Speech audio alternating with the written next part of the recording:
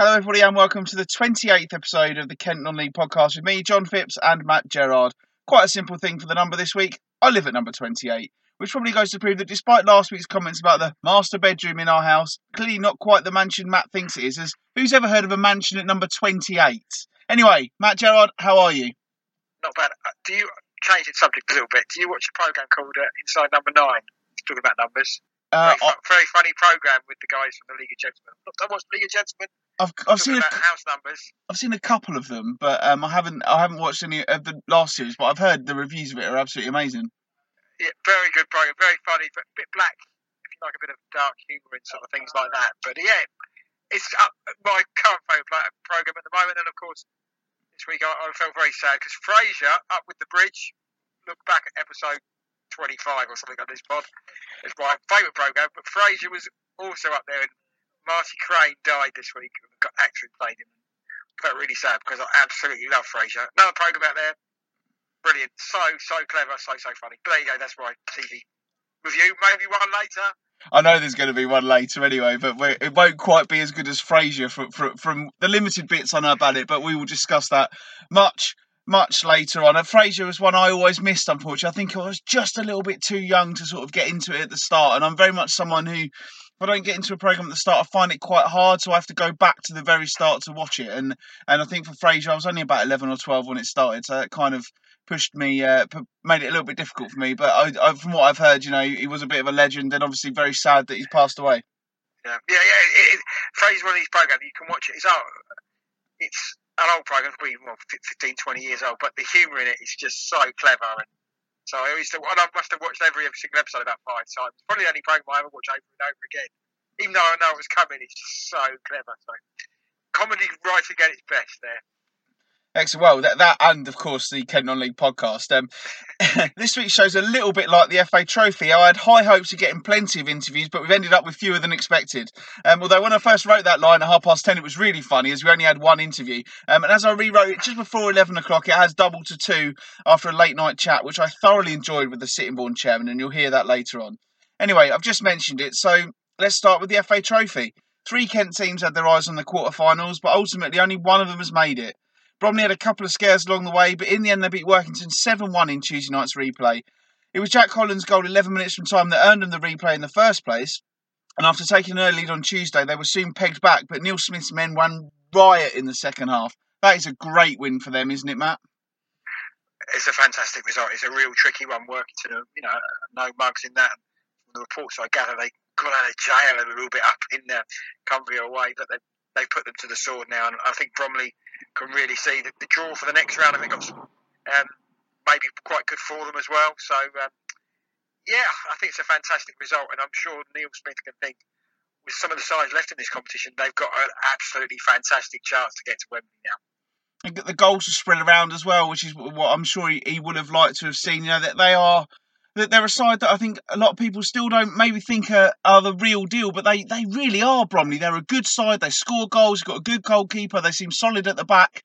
I think it's going to be a good 2018 for Bromley. I think they're quite pleasing on the eye, football. Of course, they've got 3G surface, so that helps a little bit. With the flowing football, Louis Dennis, we've talked about him. Hanlon they've got in as well. He did really well in his first spell.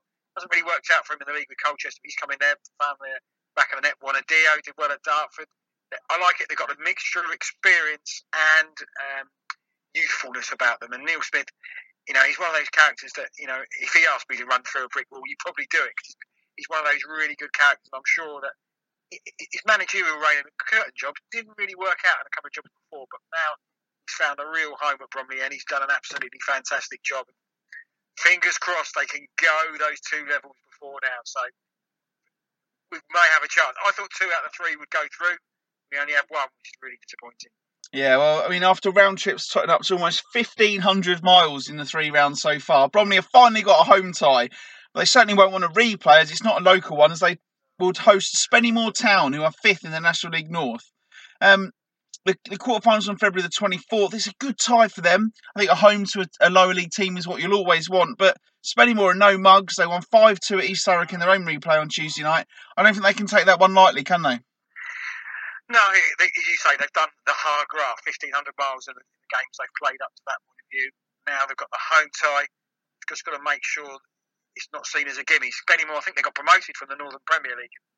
I saw with Marine in the Northern Premier League, they're one of the struggling sides, but they were a really good side. So, it's quite a good standard. I think the Conference North, 5th place, they're doing really well. Just can't take it for granted that they've done the hard work on the road. They're going to do it at home. Spennymoor must be thinking they've got a chance down there as well. So they're going to be favourites, Bromley, but they just can't take it lightly. They've got to, quarterfinals. They can, as I said before, you can probably see the Twin Towers now. They've just got to be focused all the way. It'd be interesting to see what sides they play out in the games coming up to that, because I'm sure Bromley fans want to go to Wembley. And with 3G service, we don't know if they can get promoted anyway. Again, that's a different story, so we're not going down that route. But will they rest a few players beforehand? Could be interesting to see that one. 5 of the 8 ties in total went to replays, but the other Kent side who had one did not fare quite so well. Maidstone went out 3-0 up at Gateshead. It might have been a different story had Jamal Loza not missed an early penalty as well. Loza had given Stones a lead on Saturday in the original tie, but the home side were pegged back and needed a late goal from Joey Reason to get the replay. Ultimately, though, it was a waste of time. They were well beaten up at Gateshead, and Maidstone's disappointing run goes on. Yeah, I think their record on the penalty spot's not been too good either. I think they didn't Reason miss a penalty up there in the first game. I think they've had 4 penalties against Gateshead so far this season. Crazy. So I always thought it was going to be a tough ask. They got that late equaliser on Saturday. That may have given them a little bit of confidence. But I think Gateshead's results haven't been particularly good, but they haven't been losing many matches, I don't think so. And up there, it's a long old trek to go. I bet it was absolutely freezing up there. Again, nerves would have gone a little bit of lift with that penalty, but it probably is the run they're on at the moment, missing a penalty early on doors, confidence dropped, and then Gateshead took control. So, yeah, Maidstone, they've got a good game this weekend, maybe to get back on the horse, but 2018 hasn't really been a great start as we're into February for them. Interesting, I saw Jay Saunders saying, he doesn't think his job's safe. I mean, when we spoke to Terry Casey on New Year's Day, he was very much in the mindset, that they love Jay Saunders and what he's done there. And I don't think his job, by any stretch of imagination, is at risk, but he will be desperate to get a result soon, won't he? Yeah, but maybe he's deflecting it from the players a bit, or under a little bit of pressure from the supporters.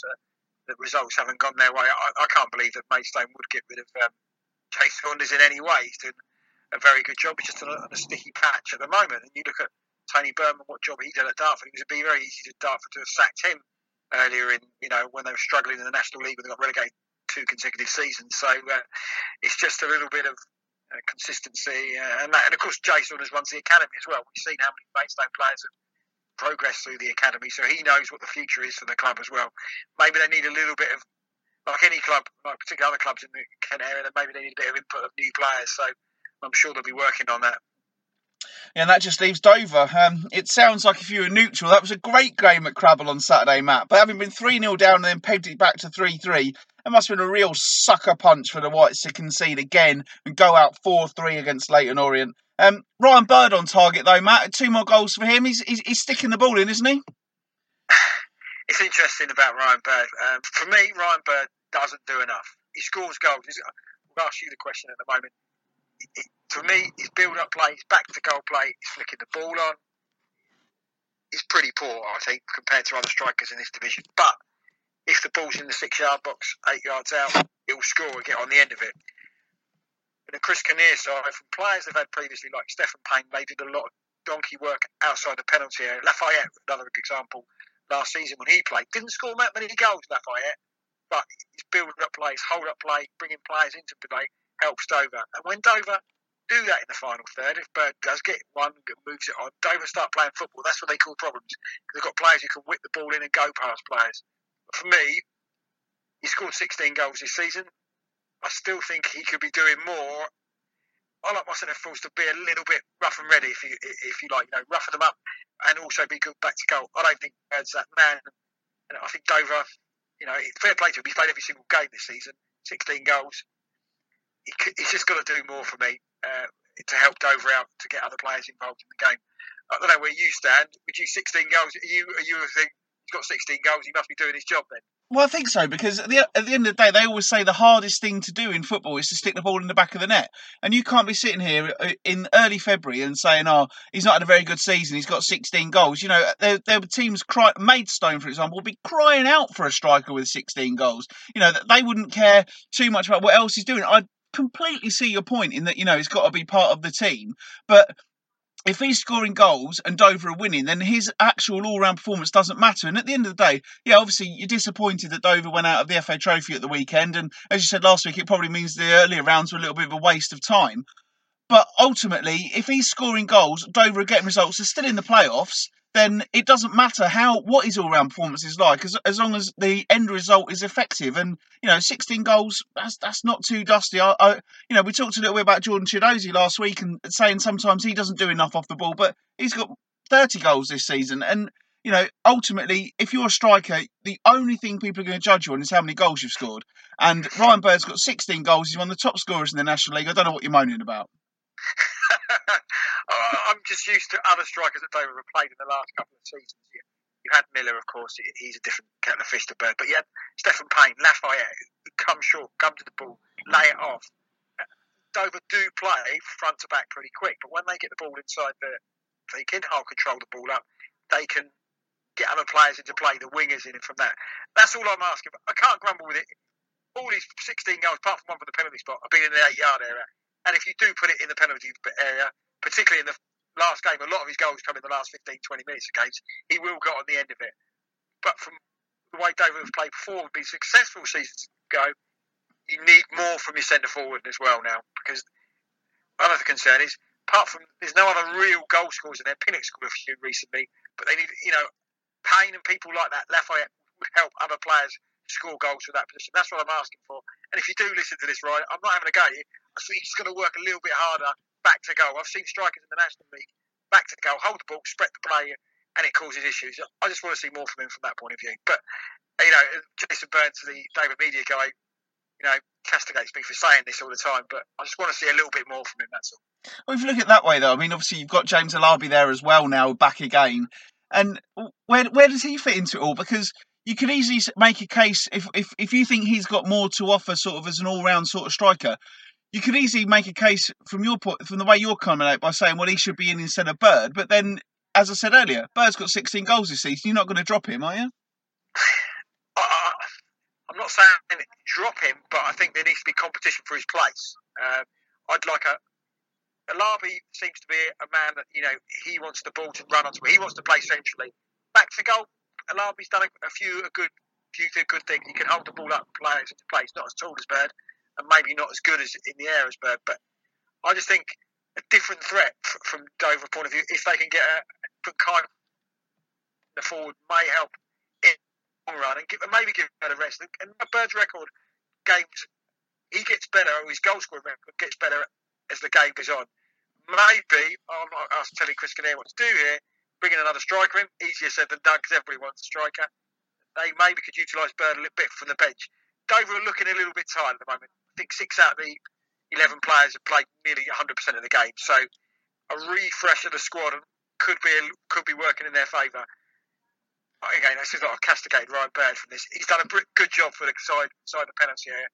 I think it could be a little bit better if he could play to Dover's team strength as well. Just hold the ball up, move it on. And just very quickly, we mentioned him last week, you mentioned him there, but Ricky Miller did get a move on deadline day last week to Mansfield Town, where I'd imagine the ever calm Steve Evans will be only too keen to take Ricky Miller under his wing, wouldn't you? That is, it's like EastEnders when they probably there's bound to be something happening between them, Steve Evans and Ricky Miller. That's it's an interesting, it's a fly on the wall documentary, surely. Miller meets Evans from that. If you're interested, I'm not talking about reality TV again, but yeah, hope it works out for him. I know Dover tried to get him, but he wants another go in the league, and he has got his off-field problems. It'll be interesting to see what happens in the summer for him. Yeah, and I mean the FA Trophy, it could have been Dover against Maidstone in the last 8 if they're both won. Instead, it's Orient against Gateshead. But aside from those two, Bromley are the only other National League team left in the whole competition. If they can get through, avoid the winners of that tie, and probably avoid Billericay, surely Bromley will be there, won't they? think they've got a very good chance, a very, very good chance. It's probably made up for Leyton Orient v Billericay, probably the local risk game on the semi-final. Billericay, fair play to them, always winning games from that point of view. Bromley, it's got to be their main priority now, I think. Got to be that the trophy is the main priority. Spending more from that. Good to see that he's extending the squad. He's got a couple of strikers in, Bugle and Hanlon, that we mentioned earlier. So the squad's strong enough now. All priorities to the trophy. Bromley at Wembley. I don't know how many they take, but it's a good area there. Having a good season. For me, got to make it your number one priority.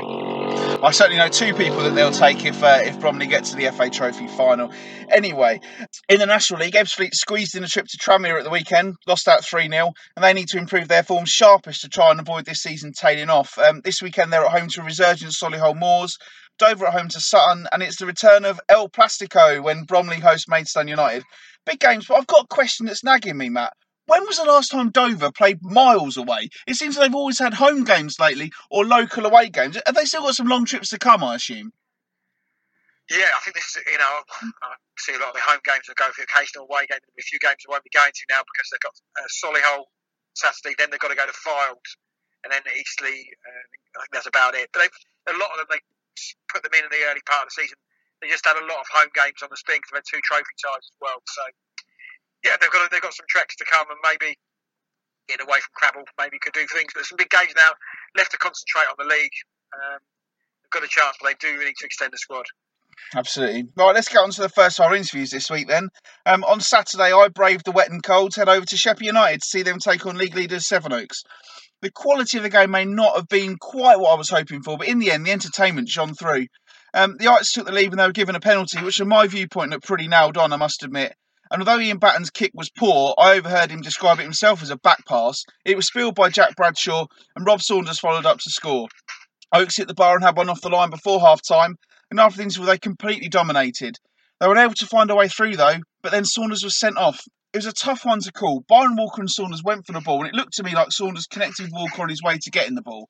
It was right in front of the Sevenoaks dugout, and the bench were all up in arms about it. Saunders had already been booked, and as you'll hear, Mickey Collins had his view on it. I didn't realise at the time that Saunders had already been booked, and in summary, I think all I can say from the angle I was at was that if you've been booked, you can't afford to slide in like he did. And soon after that, Kenny Pogue got the visitors level, the sub tapping in a deflected cross from close range, and then right at the death, Pogue nodded across goalwards, and it's gone under the keeper's body and into the back of the net. Pogue, on his debut, experienced goal scorer, and what an impact he's made. Not for the first time this season when I've been there, the visiting team got plenty of stick from the home fans as they came off. But once the dust had settled, I grabbed Sevenoaks boss Mickey Collins for a chat about the game, the red card, and the situation at the top of the scaffold. How big a win is that?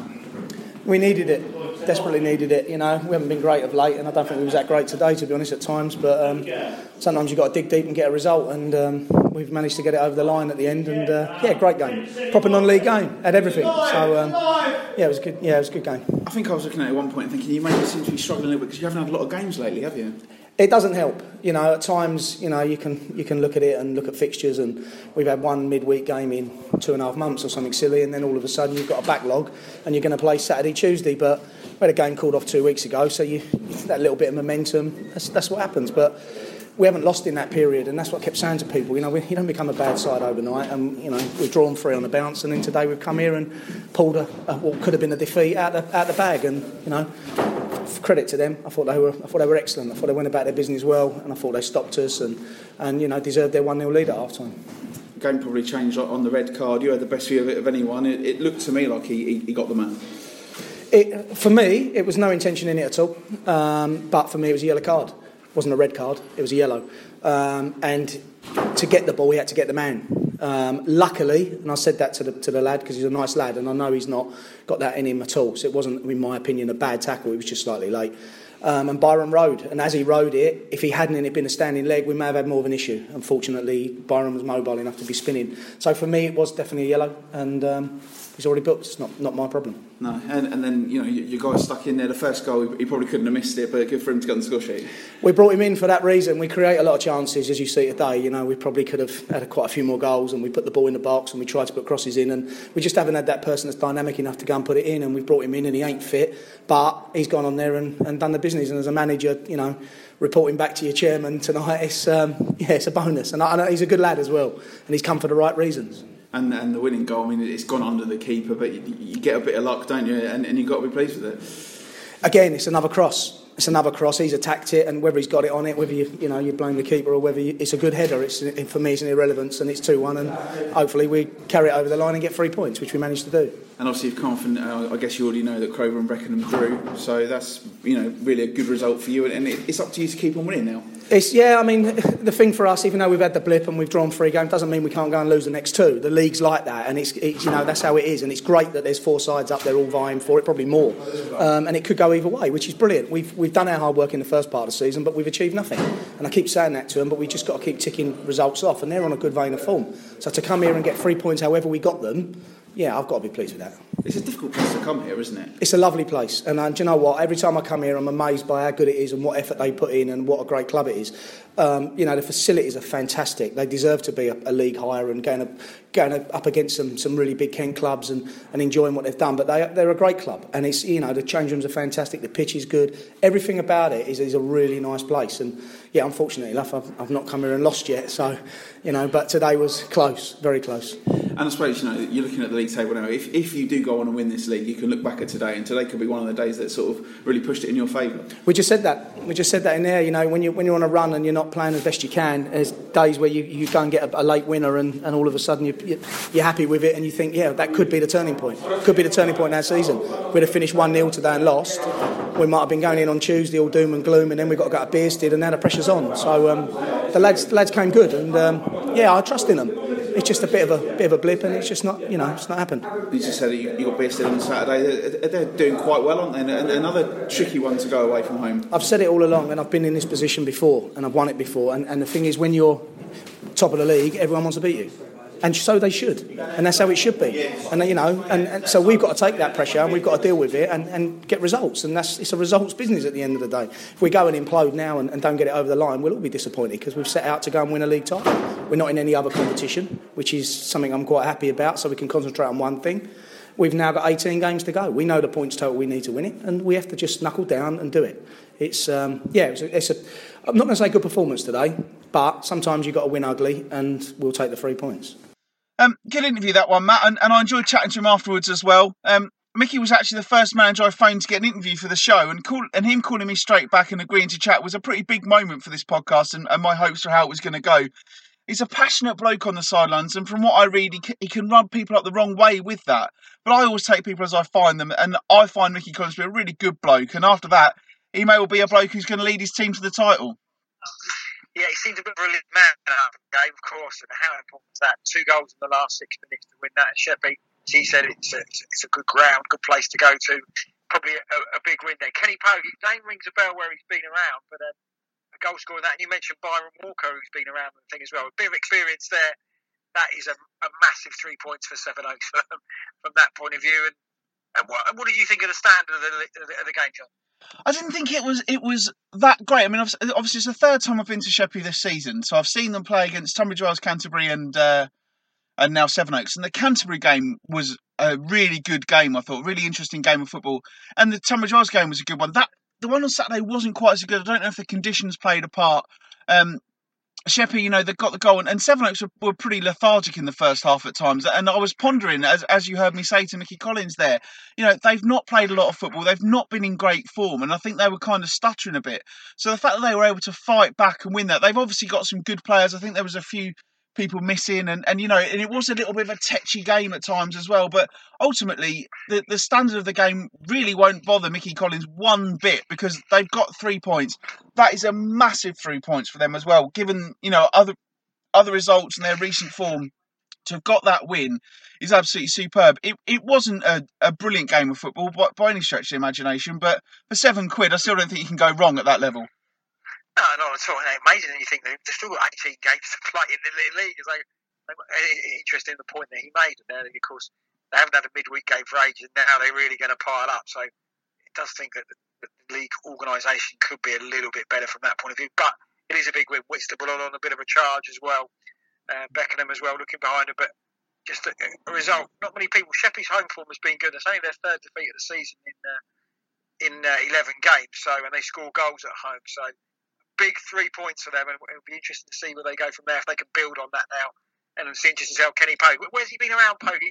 Hastings, I certainly know him from Hastings. I think he had a spell at Hythe as well, but he's he's an experienced goal getter, and it's a great coup for Sevenoaks to get him in to play at this level. And Mickey Collins, as you heard him say there, he's not quite match fit, but he wants to come and score goals, and he knows where the goal is. That's all you can ask for. How good were the celebrations? Well, did the Sevenoaks players and management look relieved with that winning goal in the 19th minute? Absolutely, yeah, they were very excited, and you do have to run the gauntlet at Sheppey, you really do, because the Sheppey fans are brilliant. They are so good, they're so passionate, they make so much noise, and then when you come off the pitch at the end of the game, you do go right down. They've got one of those over tunnel things now, so at least the players can get down the tunnel. But as they were coming off the pitch, the Sheppey fans were giving them plenty of stick, but all the Sevenoaks players, they were celebrating. They were going, "Well, we're top of the league. We've won the game." They were absolutely thrilled, and as I said to Mickey Collins there, you get the feeling that if they go on and win this league and get that promotion that they so desperately want, they will look back on that Saturday in early February in Sheppey and think that was the day that it turned around. Yeah, I think it's a really good result as well. Whitstable, I say, on the march at the moment, and Mickey Collins probably needed that. He said they haven't been playing too well. The game, have they got fixtures this week again? Or did he say that games aren't coming off? They've got a week off this week again. No, they've got Bearsted away on Saturday, and then they've got, I think they're at Erith, or they play Erith on Tuesday night as well. So the midweek games are starting in earnest now for them, and it's still tight at the top, but they have still got that buffer there. They're a couple of points clear. They've got games in hand still.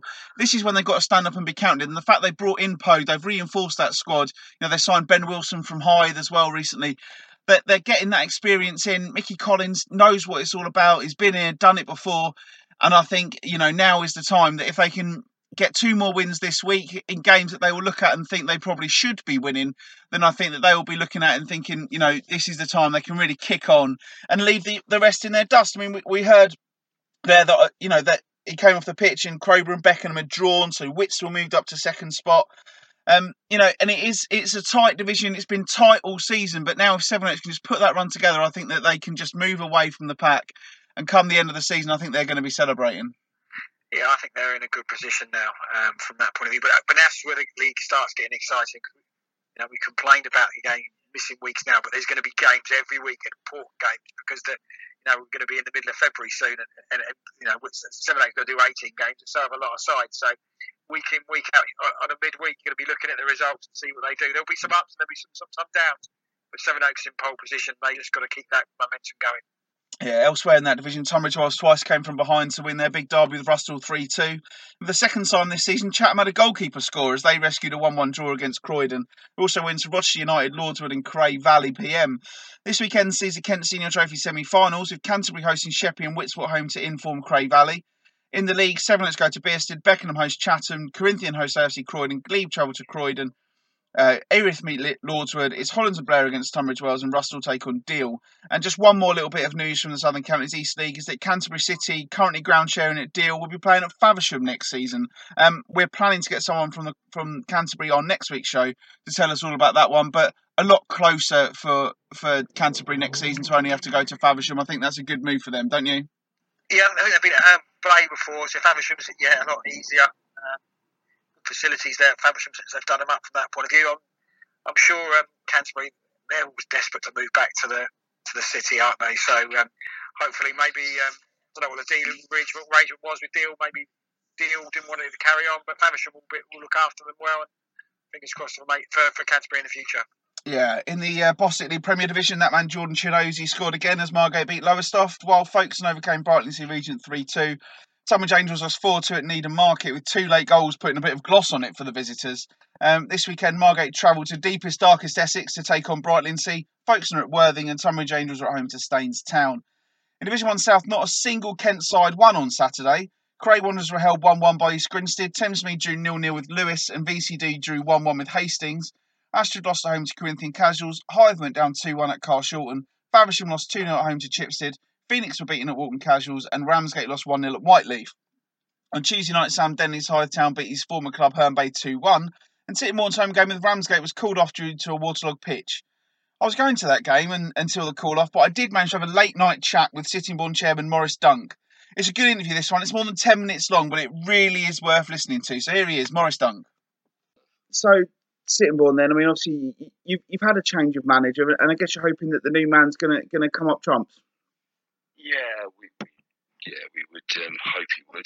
Yeah, I mean, the club's always gone this route, to be honest. You can trace it back over history, you know.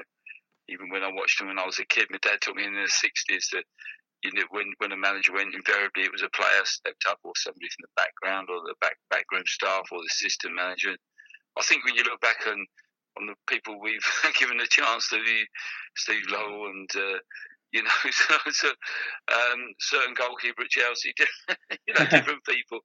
You know, there's all the you know, and that's how Nick came. And I've got a lot of time for Nick.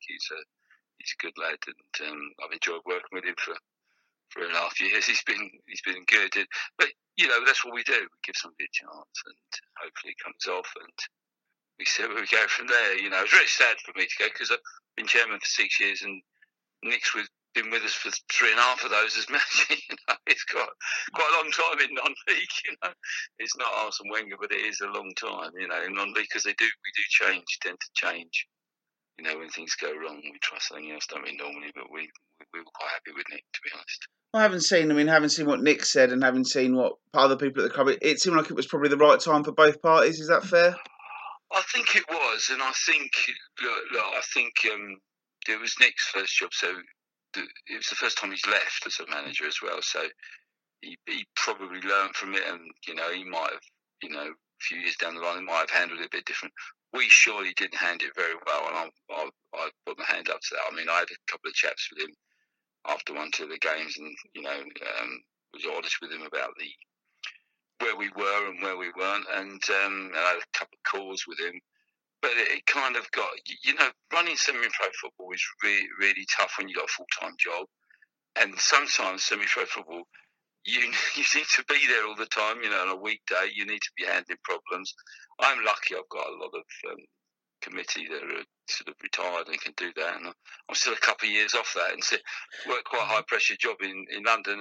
And you know, I would like to have had more time with Nick, and he works in town, and he's got a busy job, you know, and things, and it's so hard because it is semi-pro, but sometimes you want to be pro, you know, and really do the things the right way and get together and sort it out and make a joint statement. And some of the stuff from both sides has not been great. I kind of get out of that a bit because Nick was part of the furniture, you know, and he might have said one or two things. Do you know what? It doesn't really bother me. It's football.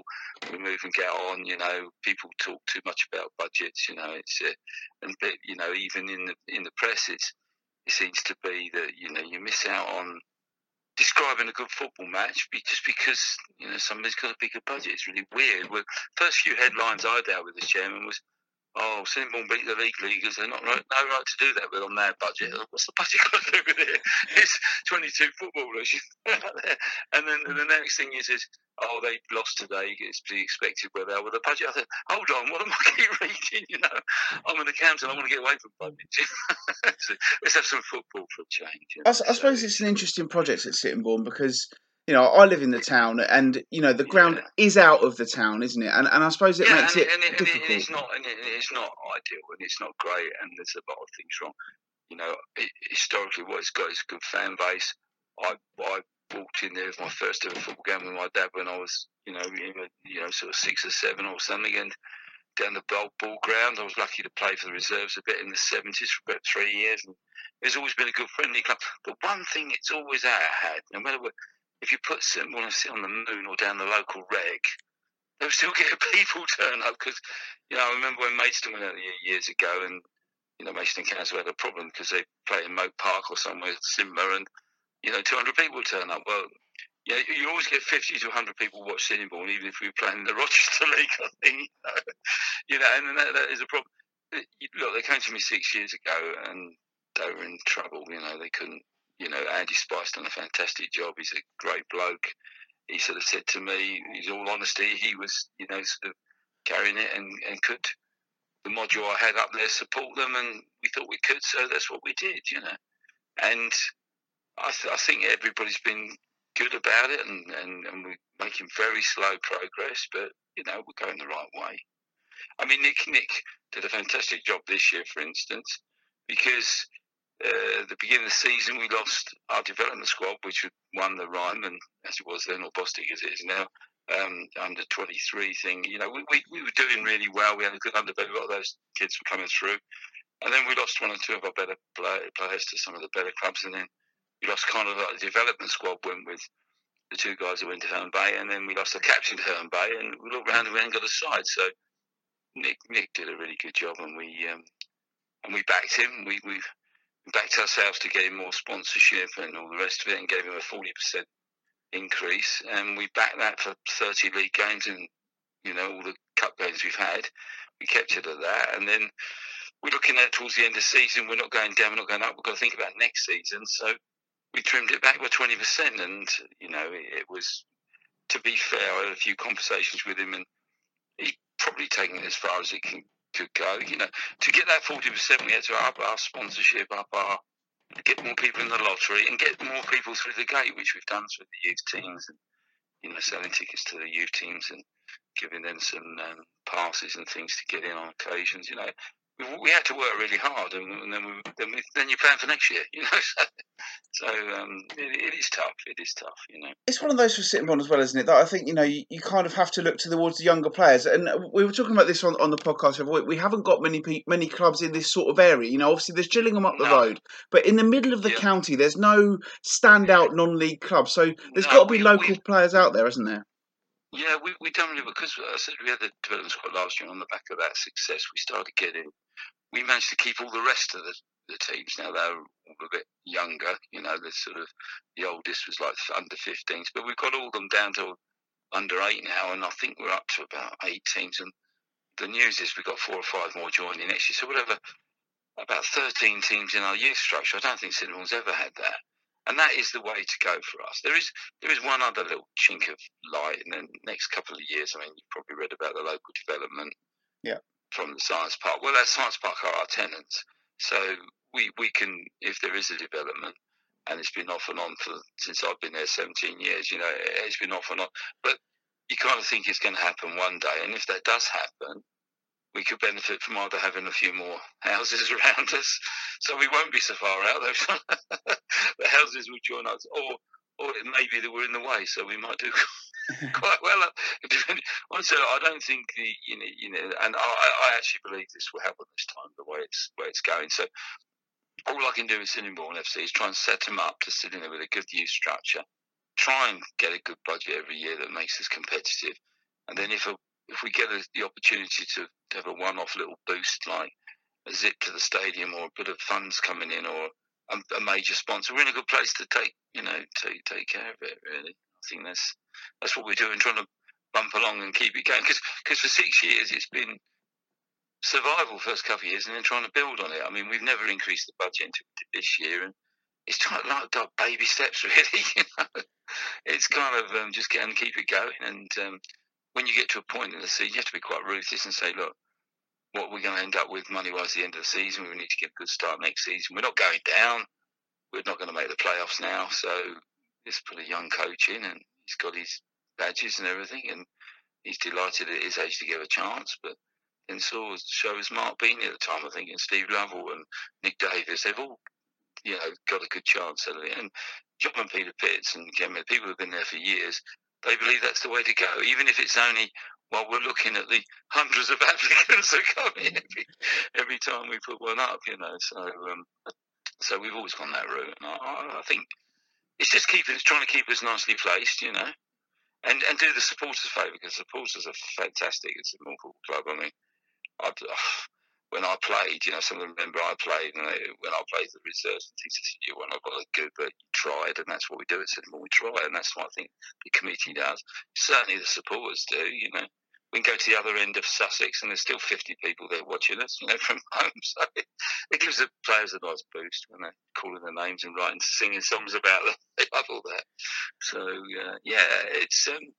it's sad, really, with losing Nick, because, his dad used to drive the minibus and his dad used to come down out with the ground, and it's kind of like, we are a family club. And if you get your feet under the table and there's not a lot not to like, to be honest. I think that's the thing, isn't it? Clubs like Sittingbourne, they do have to be family clubs at the heart of the community. I mean, realistically, the club's never going to, without millions of pounds being chucked into it, it's never going to climb that far up the pyramid. You just got to get by and just do what you can at this level, isn't it? Yeah, I think so. And as I said, with this development, there may be something we can tap into there. It's happened to one or two clubs. There's talk of the rugby club in Sittingbourne moving over the road into development now and getting a new ground. There was talk of us having a new ground with the previous owners. Or there was talk of us that if we were in the way, they would change it a bit and maybe upgrade it. So, and a few houses around means a few more supporters. So who knows? I think all we can do as a committee is put it in its best place. We are a Bostik South club. We want to maintain that. And hopefully one day something like that will happen, and we're ready to take the chance with both hands, because these sort of things, when you get a development and put in your all-weather pitches, they tend to come along once. You'll be lucky if you get 2 or 3 injections like that. But just putting yourself in a good place, I think that's the key. Matt, that's a great interview, isn't it? Not only do you speak passionately, but he's very sensible about where Sittingbourne are as a club, and as always we had a good chat off the record as well. But more importantly, what came out of that interview was his passion for the club and his belief that he's doing the right thing for Sittingbourne. Yeah, the thing that came out for me is that he's not one of these chairmen who say, we're going to be Ryman Devon Bostik Premier or National League South in 5 years or whatever than that. He knows the limitations of City and where they want to go. I liked how, you'd be disappointed how it worked with Nick Davies. Maybe both parties didn't handle it in the right way, so he's big enough to say that. And he'll learn from that point of view since he's been there. There's some good people at Sittingbourne, and I think Sittingbourne supporters who he said do travel in their numbers, in the difficult grounds situation they've had or they've got at the moment. But I think they're heading in the right direction, and I think that's what came out to him. He wasn't some of these people that you speak to think, we're going to do this, that, and the other.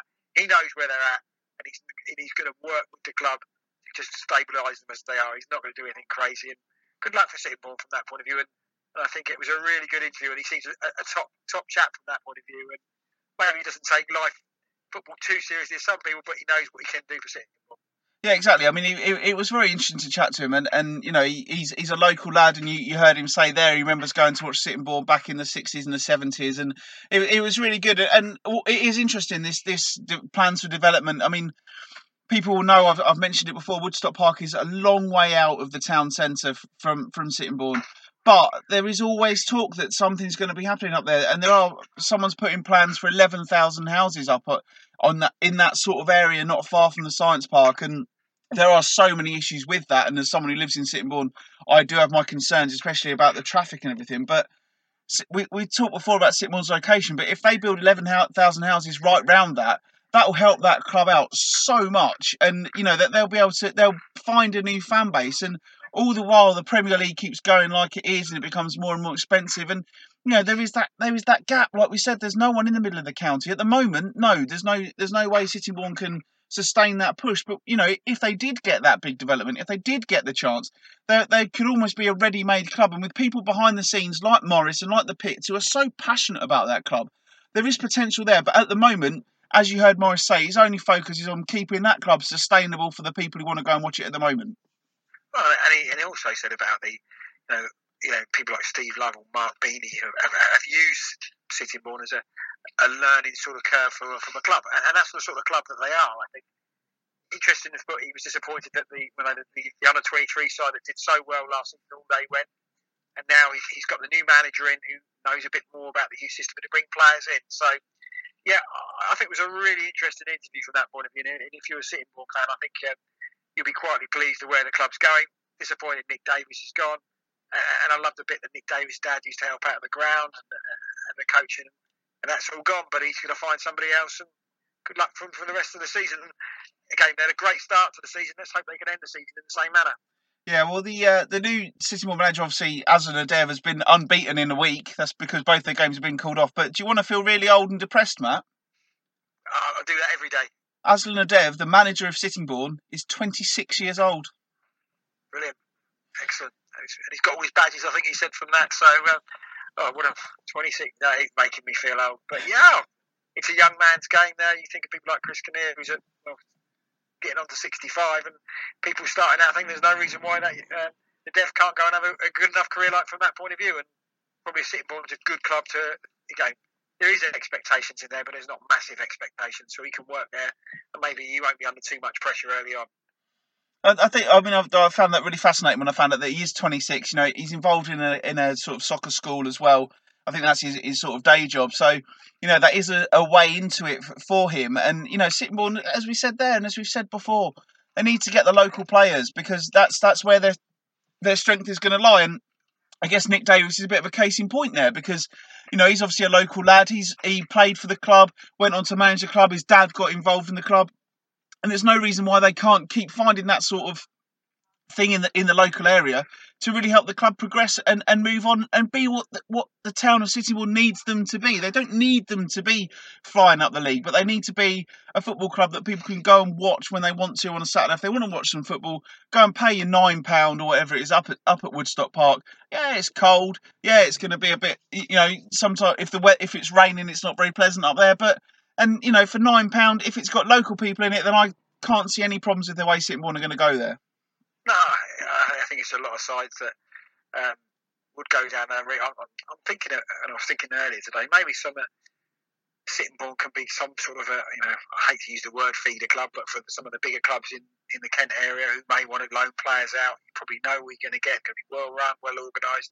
It can work from that point of view. I know feeder clubs probably not a thing that clubs want to hear, but there's no reason why the Gills, Maidstone have got these academy players. I know Dover sort of got some sort of understanding with Ramsgate for their players now. Just get them, let them to learn and grow at Sittingbourne and play men's football. Can only benefit both parties if they do that. Indeed, and you know, I really hope it works out for them. But you know, when a club has got local people who are passionate about the club, but behind it, like they have at Sittingbourne, everything's going to work out all right. Anyway, Aslan Nadev will finally hope to have his first game in charge on Saturday when Walton Casuals visit. And there's a derby of sorts in the Bostik Division 1 South, albeit with 70 miles between their home grounds when Ramsgate host Cray Wanderers. Elsewhere, Faversham travel to East Grinstead, VCD go to Greenwich, which is a lot closer than Ramsgate against Cray, to be fair. Thamesmead travel to Guernsey. Herne Bay take on South Park. Hythe host Rockbottom Shoreham, and Phoenix Sports host Whiteleaf. And that just leaves us with the National League South, where Dartford lost at St Albans, but they're still 3 points clear at the top, although some of the teams below them do have games in hand. This weekend they've got a tasty game at home to Chelmsford, who sit just outside the playoff places at the moment. While Welling United also at home to Gloucester City. Dartford against Chelmsford was a playoff semi-final last year, wasn't it, Matt? And I guess Dartford will want revenge in that one. Yeah, that's probably... You're thinking about 6 pointers there. At the moment, they're 8 points clear of Chelmsford, Dartford. Chelmsford have a game in hand. If they win that game, that's the nerves of that game. Dartford, it's not in their hands now. With having Waterloo win all their games now, they'll go top of the division. My theory that St Albans had used all their goals up didn't come to fruition if they smacked 4 passes at the weekend. That's always my concern, maybe for Dartford. Good at home now, but away from home against some of the better sides in this division, they can be punished. So again, they've got to. Interesting to see how they bounce back from that. But a Chelmsford game, that'll be a decent crowd there. I think they've been a bit of a bogey side for them. I think they beat them in the FA Cup last year, Chelmsford, didn't they, Dartford? But yeah, I think Chelmsford will be up there. That will be that's probably more of a local derby than Cray against Ramsgate, that one, isn't it? It certainly is. And I mean, Chelmsford are a club that I know pretty well. They were who I covered when I first sort of got into my last job at the local papers. It was my job to cover Chelmsford, and there's again really good people behind the scenes there. They have their ups and downs, certainly financially, and they're not out by their ground. But you know, a good club, Chelmsford, and they're definitely a sleeping giant at that level, because you get the feeling if they can ever get over the line and actually get that promotion, I think they can really push on. But I think Dartford will, even though they had a bad result last weekend, they'll go into that one full of confidence, and it will be playing on their minds that last year in the playoff semi-final, Chelmsford came to Prince's Park and did them. So they'll be looking at it thinking, this is the one that we really want to win. And, you know, the determination is still there from Dartford, and all they can do is keep on winning. Yeah, if haven't win all their games in hand, then haven't win all their games in hand. But, you know, Dartford are still in a great position, and they've got the experience from last year. They've got some good players there. And I don't think there's any reason for Dartford to panic. They just need to get back on the horse this weekend. Yeah, I think the results probably when Hampton lost, didn't they? St Albans, who Ian Allenson, who probably knows his level, he's got promoted at this level. It could be a concern if they carry on their goal scoring form. It's a 6-pointer for Dartford against Chelmsford. There's no doubt about it. Would you take a draw? Maybe, because you don't know what Chelmsford are going to get. And over other manager who's won this division on Stringer, so they know all about it. It's a real heavyweight clash there. But again, I said last week I didn't know if Dartford could go on and win it. I wasn't too surprised they lost at St Albans, but if they can get a result against Chelmsford this on Saturday, maybe my concerns may go a little bit better. Yeah, right. Well, that's about it for the football. But I saw about 3 minutes of this Celebrity Go dating show that Margate's Muggy Mike Thalasitis is on, and I wasn't particularly impressed by what I saw. You've told me that you've got some sources watching it. I still think it's you, but what are your sources telling you, Matt? Well, I don't know if I can say this on a family podcast, but a lady at work watches it. She hasn't been too impressed with him. He's a bit of a mug, if his nickname is Muggy Mike, but he seems to think that he's virtually irresistible to the opposite sex. And apparently, this is what he said. You may want to, if you're of a you may want to turn your podcast down because it does some saucy language. Here we go. Most people say I'm a handful. The girls say I'm leaving it at that. Yeah, I think we will leave it at that. And that is all you need to know about why... That was Muggy Mike, not me. Yeah, but that's all you need to know about why I will not be watching that sort of programme, and that sort of programme is everything that is currently wrong with the state of this country. I would go as far as to say that's not an exaggeration. That is absolutely vile. So we won't be talking about that again unless your sources tell us he does anything interesting, like actually talk about football or kicker football or something like that. That is more than enough of that. I assume you're at Dover again Saturday, Matt?